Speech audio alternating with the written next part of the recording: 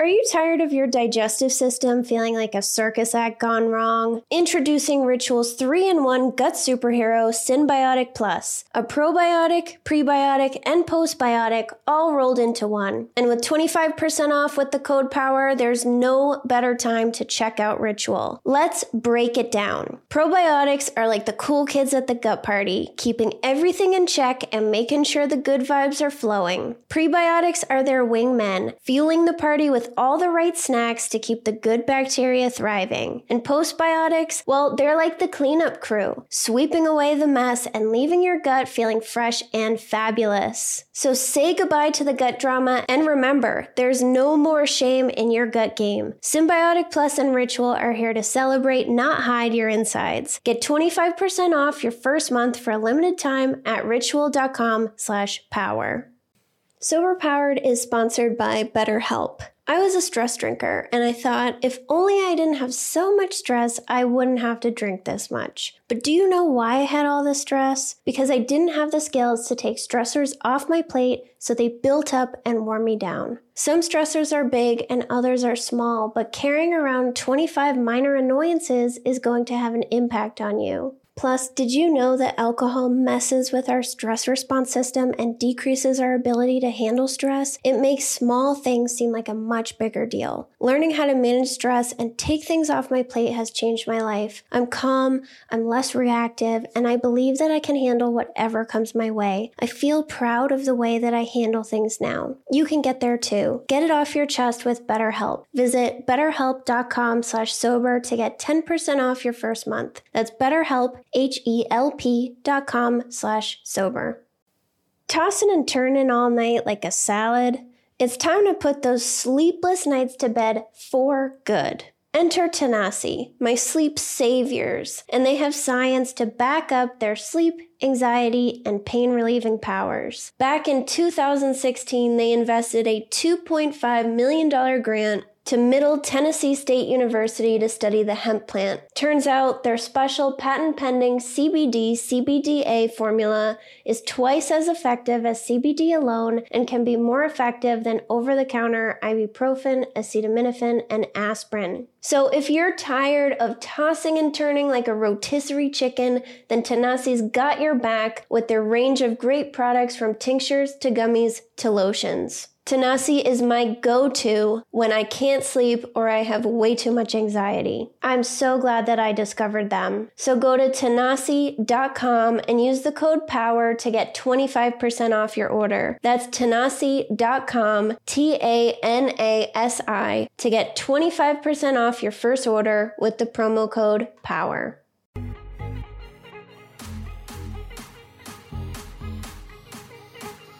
I'm Jill, and this is the Sober Powered Podcast. I'll tell you how I finally stopped chasing the buzz and what I've learned along the way.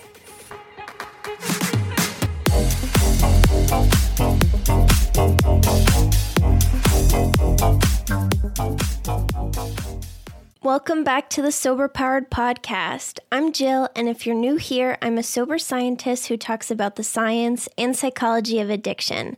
If that sounds interesting, please subscribe. Today, I'm going to talk about hormones. I'll go over how alcohol affects insulin and how it affects our reproductive hormones. I'm going to say all sorts of words relating to the reproductive system, so you've been warned.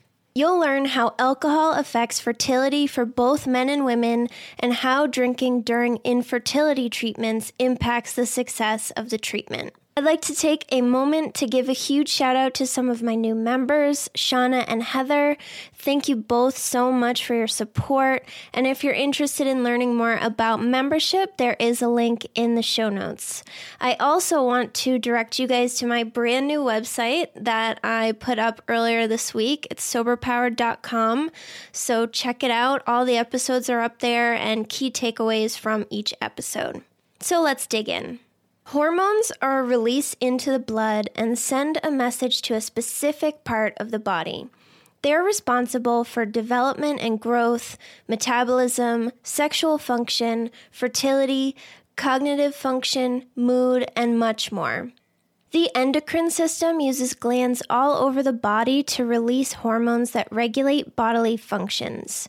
Some hormones, like thyroid hormones, can create a cascade where they trigger the release of the next hormone, which triggers the release of the hormone after that, and so on. We have water-soluble hormones like insulin and lipid-soluble hormones like estrogen. Lipids are things like oils and fats that don't dissolve in water.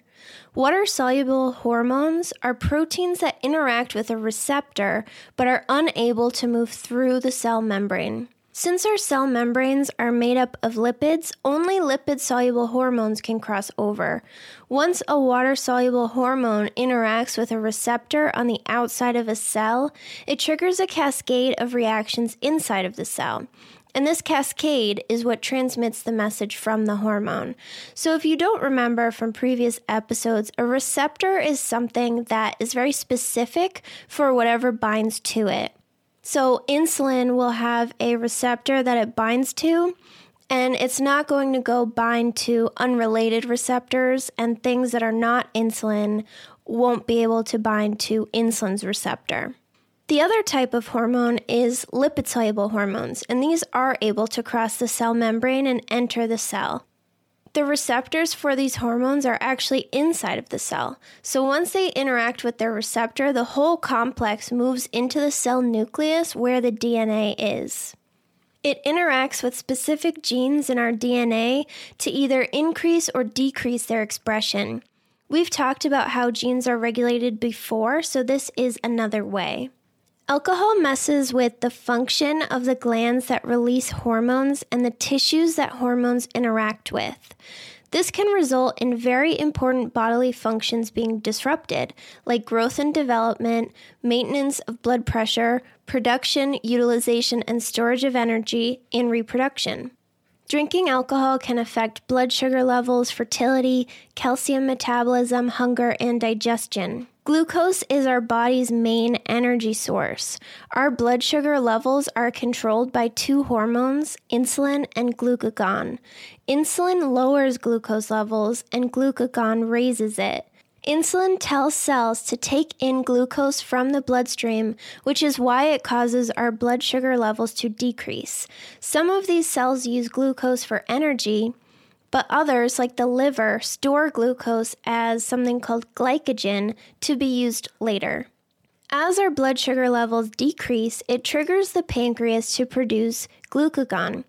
Glucagon then signals the liver to convert glycogen back into glucose and release it into the bloodstream for other cells to use as energy. Alcohol messes up the system in all sorts of different ways, including increasing insulin secretion, making our blood sugar levels drop, inhibiting glucose production while alcohol is being metabolized, and impairing glucagon response to hypoglycemia.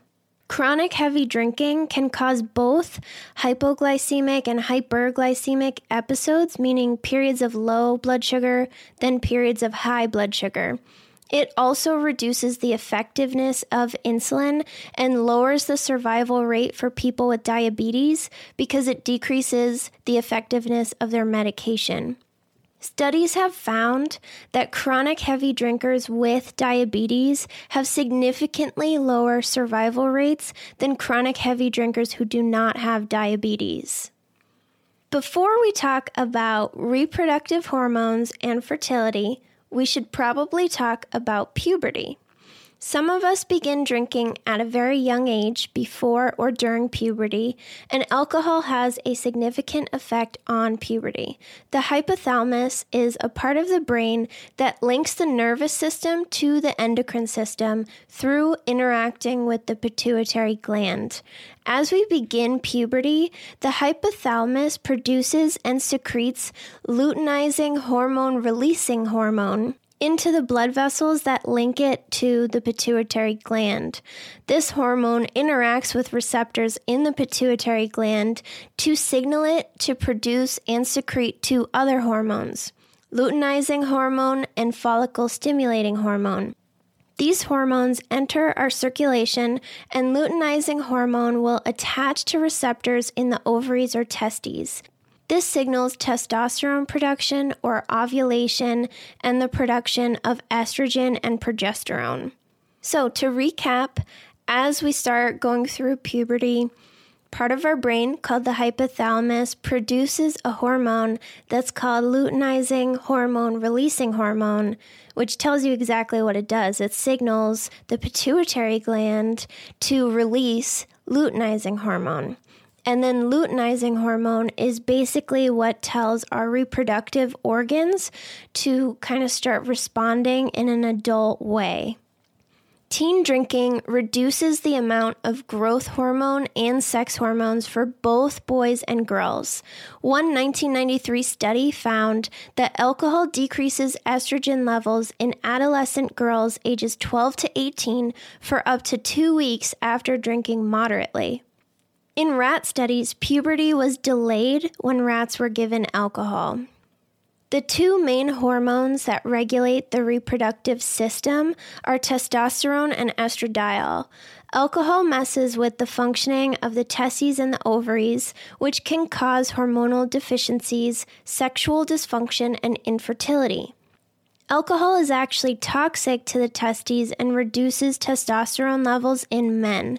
A 1976 study published in the New England Journal of Medicine gave normal, healthy men alcohol for a month.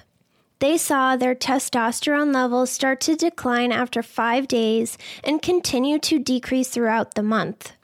They concluded that alcohol increases the clearance rate of testosterone and decreases its rate of production, which both lead to lower levels of testosterone in the body. Even if the reduction in testosterone is not detectable, hormone changes from alcohol can lead to an impairment of male sexual and reproductive function. It also disrupts sperm structure and movement because alcohol prevents vitamin A from being stored correctly, and vitamin A is required for healthy sperm development. Chronic heavy drinking can cause a premenopausal woman to have an irregular menstrual cycle, not ovulate, or lose her period entirely. It can also cause a woman to go through menopause sooner. Most of these effects are found in heavy drinking women, but one study looked at social drinkers and had them drink 3 drinks per day for 3 weeks. Many of the participants actually had abnormal cycles and delay or lack of ovulation, just in 3 weeks of drinking 3 drinks per day, which is what I considered moderation. Alcohol also reduces the amount of luteinizing hormone released from the pituitary gland. And remember, this is the hormone that signals the body to produce estrogen and progesterone or testosterone. Several studies have found that even moderate drinking negatively affects infertility treatments. All of the data I'm about to tell you is for men and women who had 1 additional drink per day than the light or non-drinkers in the study.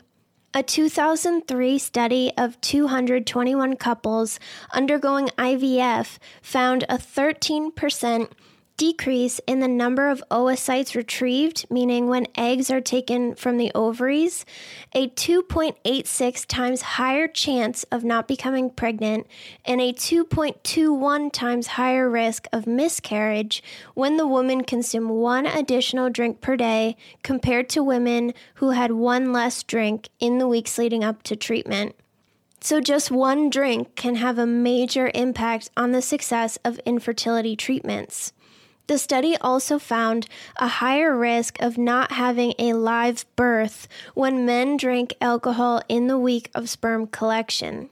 When men had 1 additional drink per day, it also increased the risk of not having a live birth by 2 to 8 times, depending on the time period of when they drank.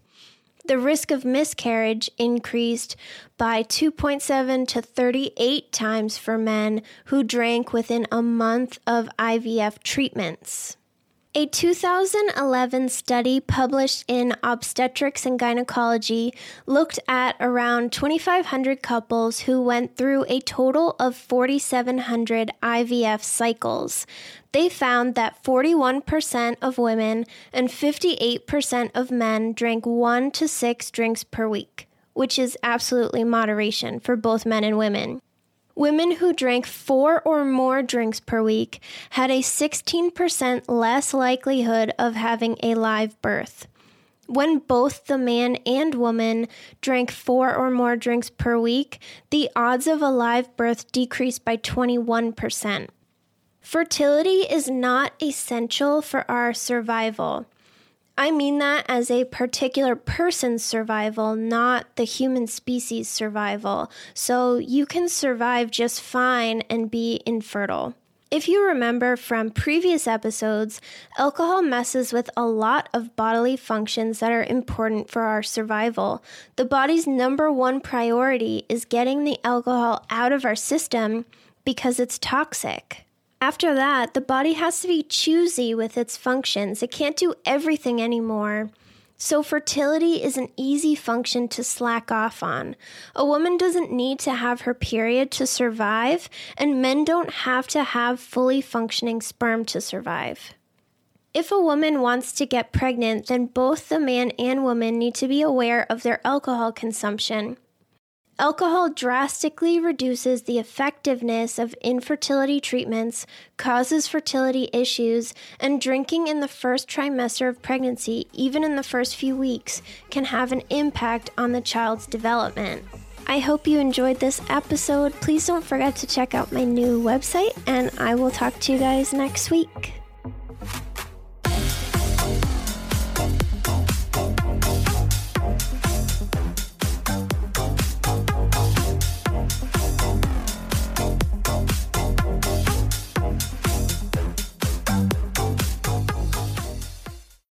I'm Madeline, and I'm the host of the Happiest Sober podcast. I got sober in my 20s after a decade of gray area drinking, and the greatest plot twist of all time was realizing that alcohol, the thing that I thought made my life the most happy and fun and exciting, was actually the exact thing preventing me from living my happiest and best life. My mom is 40 years sober, and she joins me on my podcast very often. I like to call her my part-time co-host, and I also bring you solo episodes where I share my top tips, tricks, and mindset shifts in sobriety, and lots of how-tos for navigating all the things sober, from weddings to parties to holidays to bachelorette parties to trips. I'm also joined by so many guests who come on and share their sober stories, and they're all so inspiring. I'm here to show you that life doesn't end when you quit drinking. In fact, it's very much the opposite. And no matter what your relationship was with alcohol, life can be the absolute happiest when you're sober. New episodes come out every Tuesday. You can listen to Happiest Sober podcast wherever you get your podcasts.